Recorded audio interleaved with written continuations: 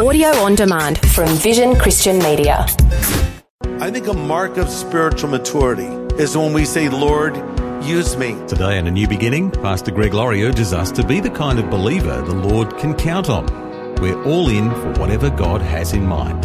The world has yet to see what God can do in and through a man or a woman who is totally committed to Him. So, will you say, here I am, Lord, send me?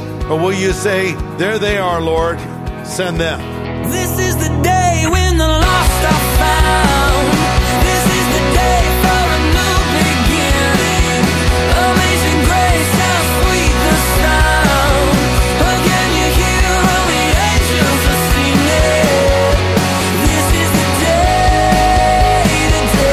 when life begins. Those friends and associates that you're in contact with are called your circle of influence. The key question is, what kind of influence do you have in your circle of influence? Do you draw them to Christ? Or do they wonder what kind of Christian you are? Or would they even be surprised that you are a Christian? On A New Beginning, Pastor Greg Laurie helps us to put ourselves out there on the front line for the Lord. He invites us to put our faith on display to everyone we meet.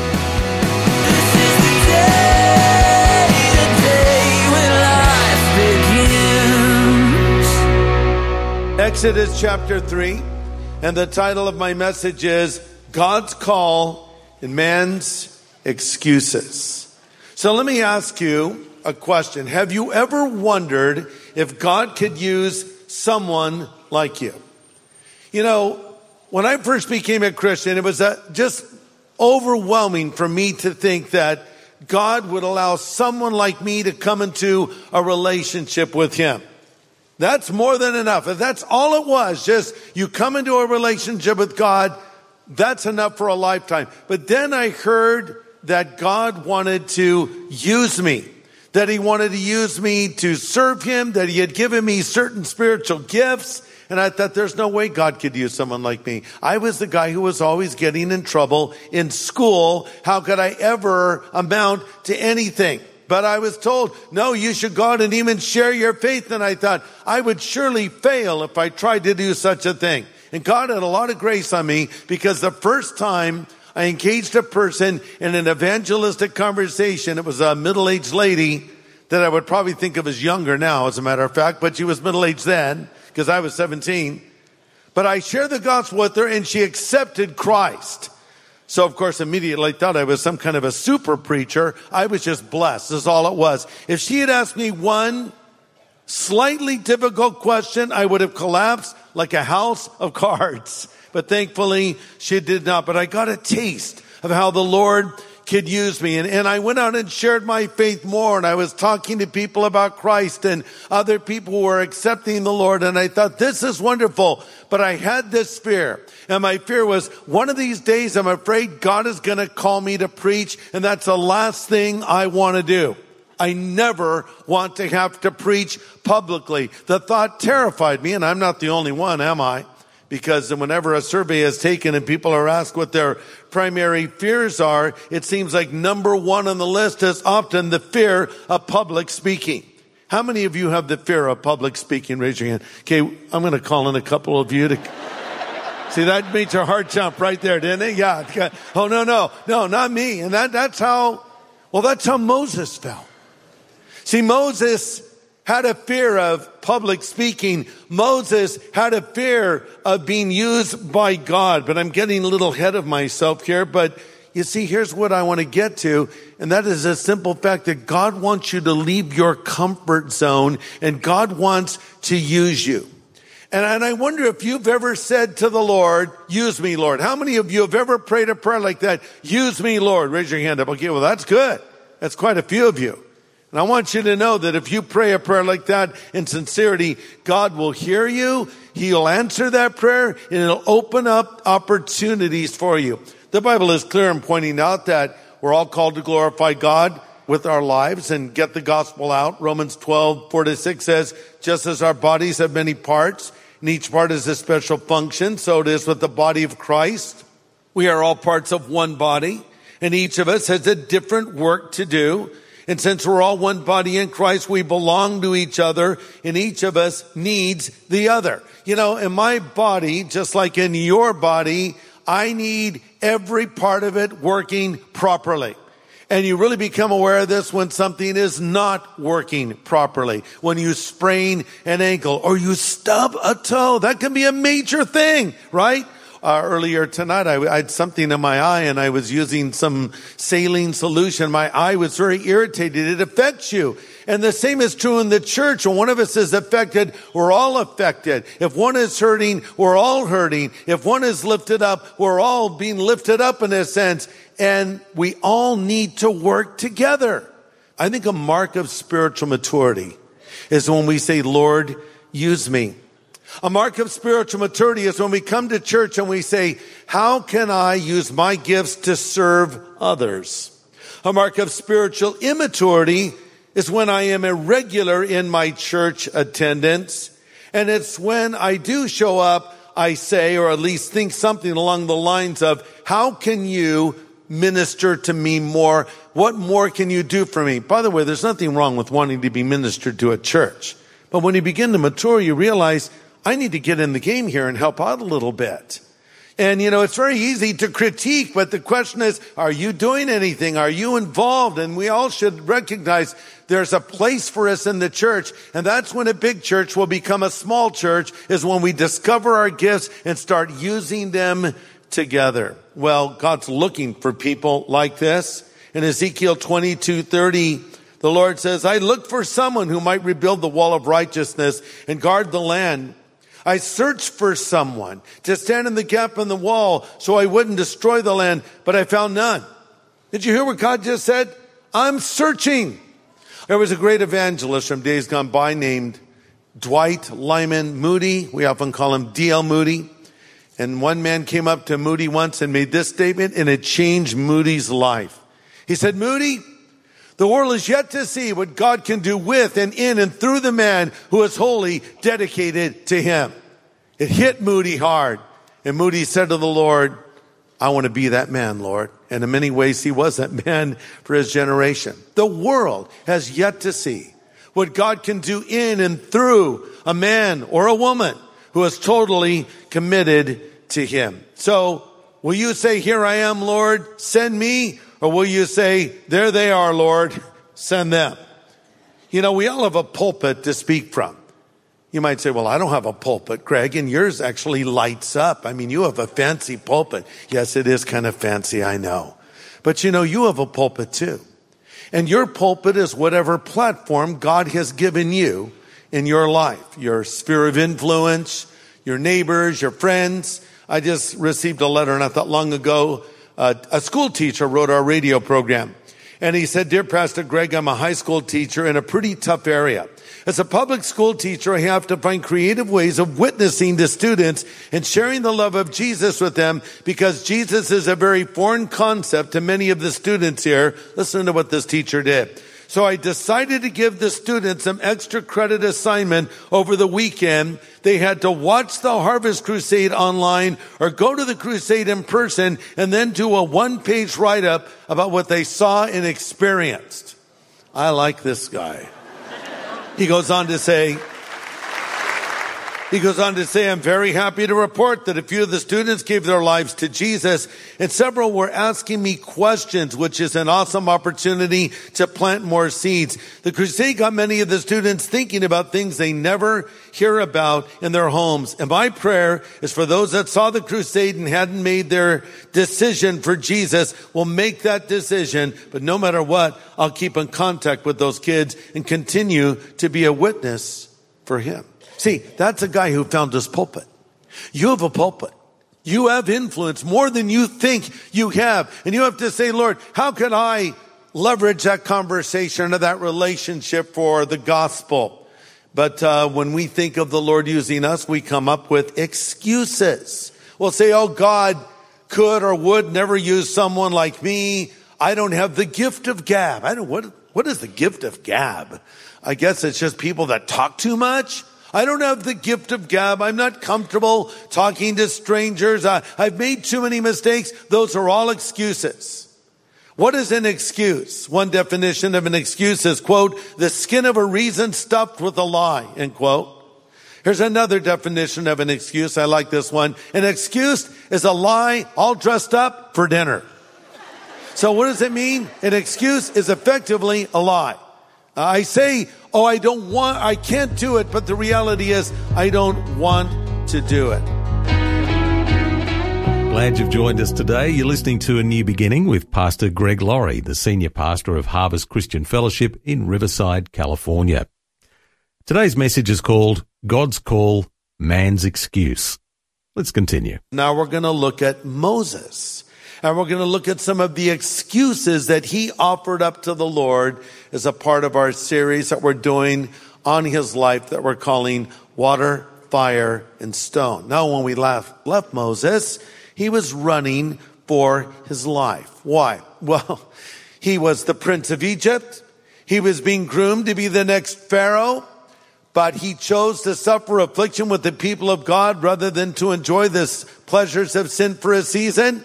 And he decided to take matters into his own hands. So he went out and he saw an Egyptian taskmaster cruelly treating a Hebrew slave. And he thought, I've had enough of this. And the Bible says he looked this way and he looked that way and he killed the Egyptian.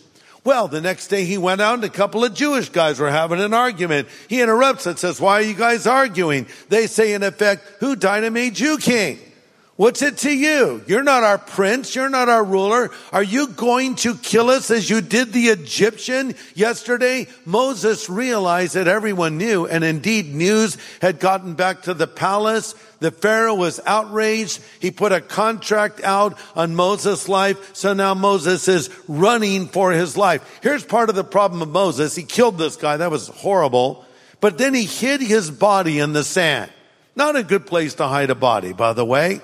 Especially with the shifting sands of Egypt blowing about. I read a story about some guy who robbed a church. He stole some money. He was trying to climb through the window, but he was a pretty good sized guy.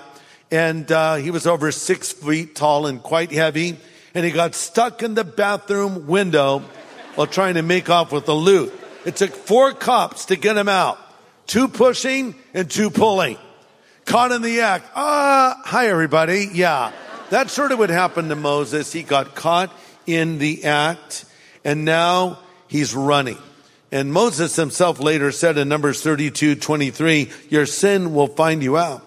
And his sin did find him out. And the Bible tells us in Proverbs 28:13, if you try to hide your sin, you will not prosper. I wonder if there's somebody listening to me right now that's been trying to hide their sin. Maybe some secret sin you think no one knows about. Trust me, God knows about it. As Alan Redpath used to say, secret sin on earth is open scandal in heaven. The only way to get rid of your sin is to confess it. The Bible promises if we'll confess our sin, he's faithful and just to forgive us our sin and cleanse us from all unrighteousness. Well, Moses was running because of the consequences of his sin. He once was the prince of Egypt. Now he's a fugitive from Egypt. He lost his home, his position, his people, his power, and his reputation. But fortunately, he had not lost his God. He made a mess out of his life.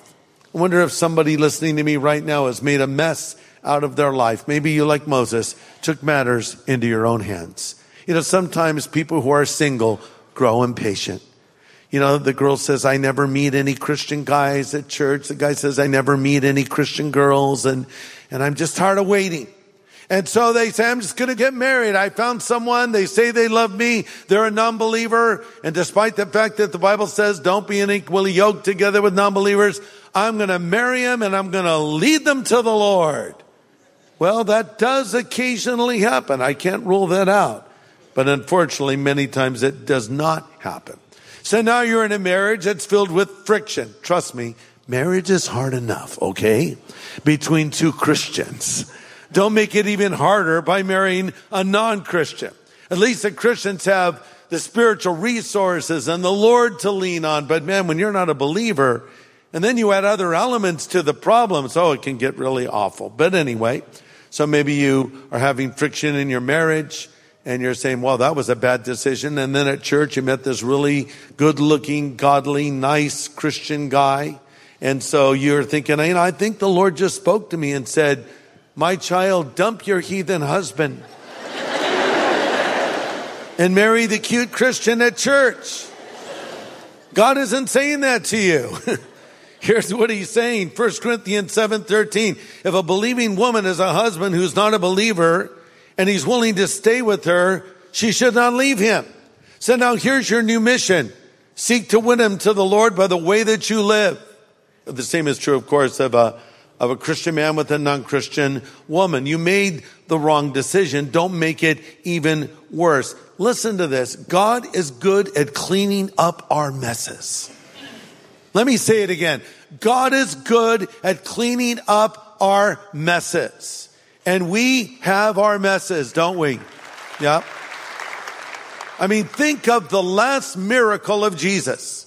What was the last miracle that Christ performed before he went to the cross? The raising of Lazarus from the dead? No, that happened much earlier. The healing of a leper? No. What was it? It was putting a guy's ear back on his head that was cut off by Simon Peter. Kind of an unnoticed miracle, maybe an unappreciated miracle. But you remember in the Garden of Gethsemane, here comes the temple guard and the Roman soldiers to arrest Christ, being led by this Malchus character. And Simon Peter was so frustrated, he pulled out his sword and took a wild swing, and off comes the guy's ear. He was probably aiming for his head, honestly, but he was a fisherman, not a swordsman. So off comes the guy's ear, Malchus Van Gogh. Many people don't know that was his last name. I made that up. If you don't know what I mean, Google Van Gogh and you'll find the answer with the ear. Anyway, he picks the guy's ear up, he puts it back on. Man, if I were Jesus, I'd be like, buddy, you deserve what you got. No, but that was the last miracle of Jesus, to cover up the blunder of a disciple. The Lord can turn your mess into a message, and he can turn your test into a testimony. So what you need to do is say, all right, Lord, I blew it here. I messed up. I'm sorry, and I don't know how to fix it. But I'm asking you, Lord, to intervene in my life and turn this around somehow for your glory. Cause even this mistake that I've made, Lord, to be used to bring honor to your name. You just watch what the Lord will do. Well, old Moses, he runs off into the wilderness. Remember, I said to you before, he spent 40 years in the Pharaoh's court, finding out he was a somebody. 40 years in the wilderness, finding out he was a nobody. Now he's about to find out what God can do with a somebody who realizes they're a nobody. He's been in exile in the desert. He married a lady from a family that he met there. He's been off the grid. No social media. He shut down his Instagram account, Facebook. No tweets from Moses. No, nothing from Moses. Moses probably thought, I'm done. I have nothing left to say. I've ruined my life. I've ruined my testimony, and that's it. Well, that wasn't it, because God was going to turn his mess into a message.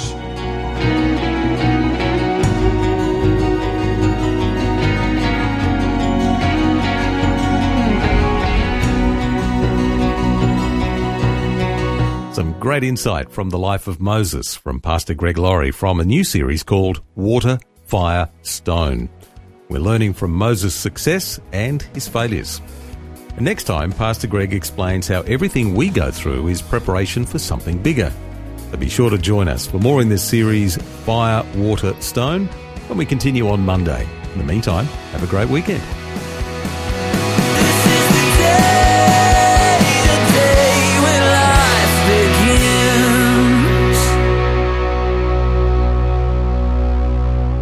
Now, for a copy of Pastor Greg's full message from today, get in touch with Vision Christian Store. It was called God's Call, Man's Excuse. Just go to visionstore.org.au or call 1-800 00 50 11.